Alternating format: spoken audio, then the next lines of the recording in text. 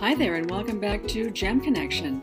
Today's episode is about how lab-grown diamonds have impacted the diamond market and how industrial quality lab-grown diamonds are being used to advance technology, from its use in quantum computing and detecting cells in the body to its use in space exploration. In April 2018, the FTC, the Federal Trade Commission, released guidelines expanding on the definition of diamond to include lab-grown diamonds. Lab-grown and mined diamonds are chemically, optically, and physically indistinguishable. The physical properties include its hardness and how it conducts heat. The differences between them are where they're grown, their growth shape, and their inclusions. In the early days of lab-grown diamonds, much of the commercial production was coming from overseas, with little transparency and largely unregulated. As a gemologist and jewelry appraiser, I became more curious about lab-grown diamonds and wanted to make sure I was knowledgeable in detecting them. The tools for detecting them now are much more sophisticated, as is the transparency that they're lab-grown. Reputable producers will also have their diamonds certified as lab-grown, and many gemological labs laser inscribe the words laboratory grown along with the certification number on the girdle of the stone. Without question, gem-quality lab-grown diamonds have disrupted the jewelry market, and especially as it relates to price. On average, lab-grown diamond consumers can get a 30% larger or better quality stone for the same price as a mined diamond. My guest is lab-grown diamond industry insider Marty Hurwitz, CEO and founder of the MVI in Austin, Texas. The MVI provides consumer and trade market research along with strategic consulting services to a global client list in the gem, jewelry, and watch industries. In 2004, the MVI conducted a study on the awareness and acceptance of lab-grown diamonds and have monitored the progress and growth of this market. I asked Marty about pricing. There's two different segments of the pricing. One is interior to the trade, the supply pipeline, and the second is the consumer or at the retail counter. The first, there is a range of prices in the pipeline depending on the quality and who the source is. Not all growers are created equal, and different prices are available from different sources. Generally speaking, prices in the pipeline range about 30% under mined diamonds. And depending on whether it's grown in the USA, whether it's as grown, whether it's certified sustainable, will dictate how big the discount on mined diamonds is. Because the most heavily discounted product is coming from India and China, and those are the commercial qualities, and those are the post-growth treated qualities, not the as-grown treated certified product. However, at the consumer level, at the retail point, everybody shops with a budget in mind. Nobody goes into a store with an unlimited budget or without a number in their mind of what they want to spend. If you're a consumer coming into a good jewelry store who carries both mined and lab-grown, they're going to introduce you to this new category, lab-grown diamonds, and they're going to show you for your budget a mined and a lab-grown diamond. And what they don't want to reduce your spend because that's not in their best interest to reduce the retail spend. So they will show you both, and they will show you if you have a $5,000 budget, they'll show you a 1 carat mined diamond or a carat and a third bigger diamond for that same price of the exact same quality as the mined diamond. 7 out of 10 times at retail, the consumer is choosing the lab-grown diamond. Lab-grown diamonds are gaining in popularity due to price and value and also retailer adoption. While some jewelry retailers see lab-grown diamonds as the next generation, others are benefiting from their profit margins. In the current market, the opposite is true for mined diamonds. Mined diamonds have a low profit margin for retailers. In fact, it's been my experience that a diamond I find for a client through my industry contacts is the same one the client finds for themselves online on websites like BlueNile.com at near wholesale prices. The stone is confirmed by the GIA certification number.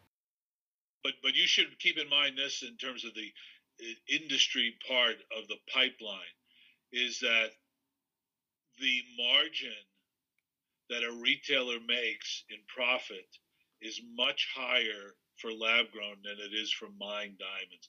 Mined diamonds are a very low margin product right now for everybody in the supply chain. Lab grown diamonds are an opportunity for retailers and jewelry manufacturers and wholesalers and growers to make more margin and give the consumer a bigger value at the end, whereas mined diamonds are not. As far as resale goes, this is a very interesting subject because no diamond is an investment, and the myth of diamonds being an investment was created by De Beers over 75 years ago and has been utilized to tell a myth to consumer audiences for 75 years. The truth of the matter is, very rarely, less than 1% of the time, does a diamond come back to a retailer because the guy says, oh, the engagement didn't work, please buy my diamond back. Most of the resale of diamonds happens at the estate level, and in the estate level sales, those diamonds are heavily, heavily discounted, whether they're mined or not. And the truth of the matter is that the resale investment value of a mined diamond, it deteriorates faster than a car leaving the showroom. And there's no difference in the lab-grown market. Neither of them are investments. We're in the love business. We're not in the investment business.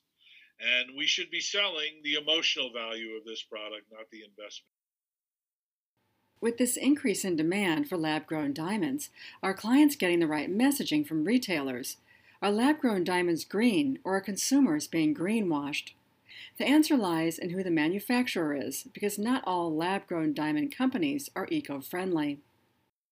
SCS Global Services is an international third-party auditing body that works across many different industries to drive transparency, sustainability, and certification across the entire supply chain.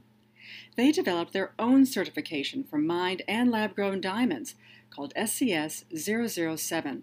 It's meant to ensure that diamonds meet certain environmental, social, and ethical standards of sourcing through annual audits and product testing. This is a rigorous process, and not all lab-grown diamond producers participate.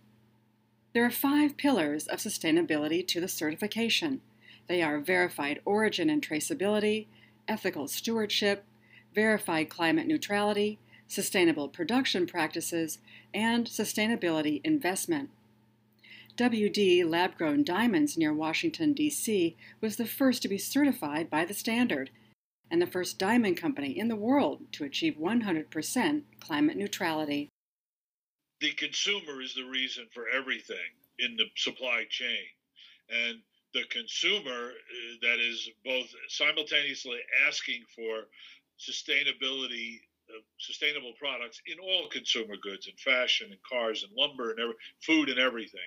That consumer is not only demanding those products from their brands and suppliers and their retailers, they're also demanding third-party objective certification that the sustainability is not just greenwash marketing BS. And so that's why SCS came into the diamond industry. They do it for a lot of other industries, including lumber and clothing, hundreds of other industries. And so they came to the diamond industry, the jewelry industry, and wanted to do the same thing. They identified a need, and they came along at the right time.